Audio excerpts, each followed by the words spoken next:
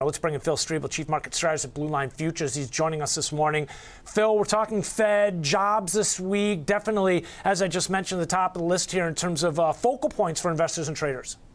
Yeah, and that, you just brought up that chart of the day, the dollar index there. That topping action that we saw in the dollar back in like October and November also marked the bottom in a lot of different commodities, things like gold, the NASDAQ, the S&P, the Dow. Those were all that bottoming area. So it's going to be interesting to see if the Fed comes out. I think Jerome Powell's got to really maintain his hawkish narrative here. He can't give up. He can't let inflation, the genie, back out of the bottle here. So he's got to maintain a firm grasp on inflation, keep that hawkish narrative going. And I think that could start to break down some of these foreign currencies, the equities, things like that. So, we're just keeping an eye on a lot of the discussion that's coming out. But we are filled with a lot of different things this week. Consumer confidence tomorrow, ADP on Wednesday, and then, the jobs number on Friday. So it's going to be a lot of action. I think that I like that in terms of tying it to, yes, there is a lot of action here, but in terms of tying the dollar to the NASDAQ, I actually just pulled up the chart here. This is the dollar topping out at 114 back in the end of September, October, and here you can see the NASDAQ bottoming out again at 10,500, well, 44 back around the same time. And I think a lot of people kind of chalk it up to what we've seen in terms of rates coming off, right? Here's the 30-year on the top half of the screen, the 10-year on the top half, and you can see how with rates coming off those highs, we've seen the NASDAQ come off those lows. This is actually the ES off 3,500, but the NASDAQ in a very similar fashion here. But, I was just pointing out, Phil, in terms of some of the weakness in the dollar, it far exceeds what we've seen in terms of 10-year yields, 30-year yields. The 30-year still is yet to take out the December lows. I oftentimes kind of look to some of the foreign currencies. I call it the tail that wags the dog. The strength we've seen in the euro, strength we've seen in the pound. You can go across the board, throw a dart with a blindfold on, you'll hit a strong foreign currency versus the U.S. dollar.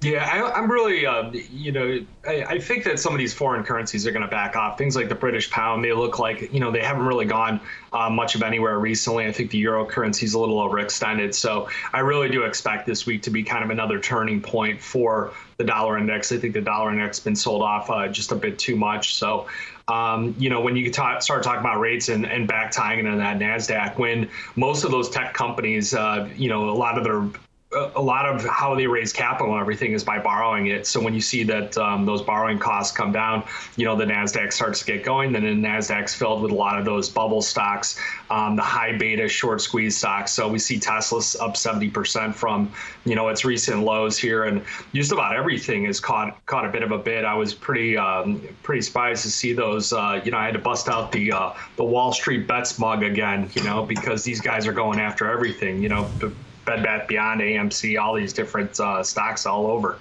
Well, when you see things ripping up above the 50-day moving average to the extent that we have, and I'm not surprised to see that kind of activity coming out of the woodwork. Let's talk a little bit about how I think, I don't want to compare apples and oranges here, but you do have a situation where there's a lot of people focused on the ECB, the Bank of England, and what we've seen in terms of the Bank of Canada recently, trying to get a feel for where the Fed is, but a bit of a different scenario in terms of what's going on in Europe as far as the UK. And, we were just talking at the top of the show about Spain, a bit of an uptick in terms of their CPI overnight.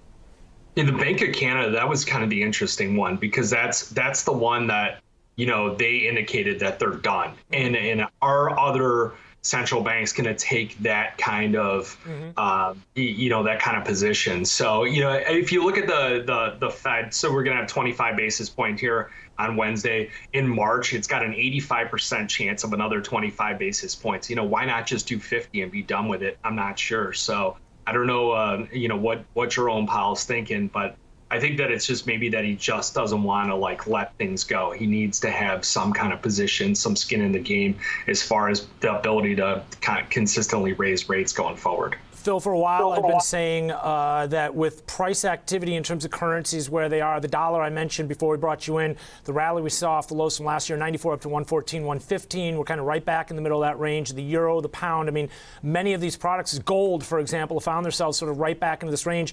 We had your colleague on, Bill Baruch, joined us on Friday. He talked about crude oil, for example, very comfortable and contained was the word that he used. A lot of these products seem to be waiting for more information. I guess the question is, will we get that from some of the data due out this week or from some of the central bank policy decisions? Well, all the leading indicators, U.S. leading indicators, they've been continuing to deteriorate, and the same thing with the consumer has really been strained recently. So, I wonder how long they're going to maintain, the hawkishness, and we'll see this type of level of strain. It's the employment market, the employment sector that's, really kept things going here to the upside. Other commodities that we're really keeping an eye on. Yeah, you mentioned gold. Gold has been the best one because gold is really forward looking on the Fed stopping raising rates, and it's just been none of the other metals can keep up with it. Maybe copper, which has done well, but 7% of the global copper supplies are offline right now due to various just problems globally with getting supplies out. But things like platinum, things like silver's been completely sideways since mid-December. You pull up that chart, that thing is going to go one direction or the other. We're not sure. The way we're playing it here is more on the we're strangling the market with the $25 a $22.50 put and a $25 call to the upside. So the average range on silver has been about 75 to 80 cents right now. So when it breaks out, it's going to go. Copper relatively contained as well. I guess one could use that word to describe price activity. Can you talk to us about what's going on recently? Well, prices at the pump have been on the rise, and I'm seeing lumber prices also, Phil, they've been spiking. Yeah, lumber prices, they started coming up when those when you saw 30-year yields.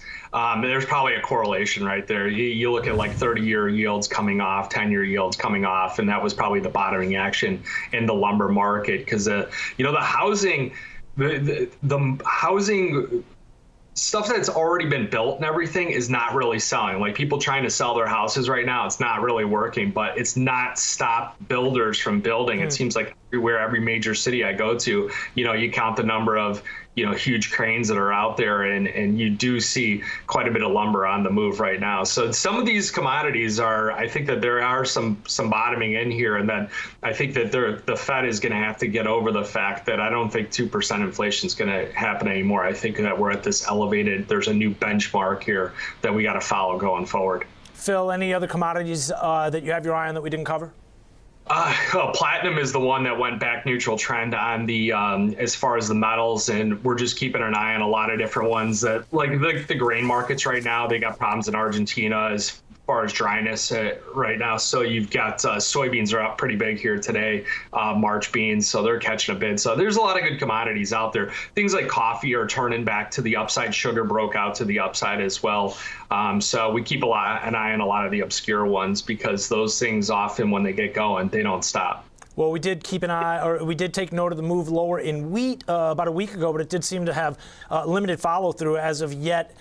Still kind of hanging out around 750 here. Phil, appreciate you joining us here and breaking it down. A couple focal points this week for investors and traders, talking central bank activity as well as some of the other data due out. Phil Strebel, Chief Market Strategist at Blue Line Futures.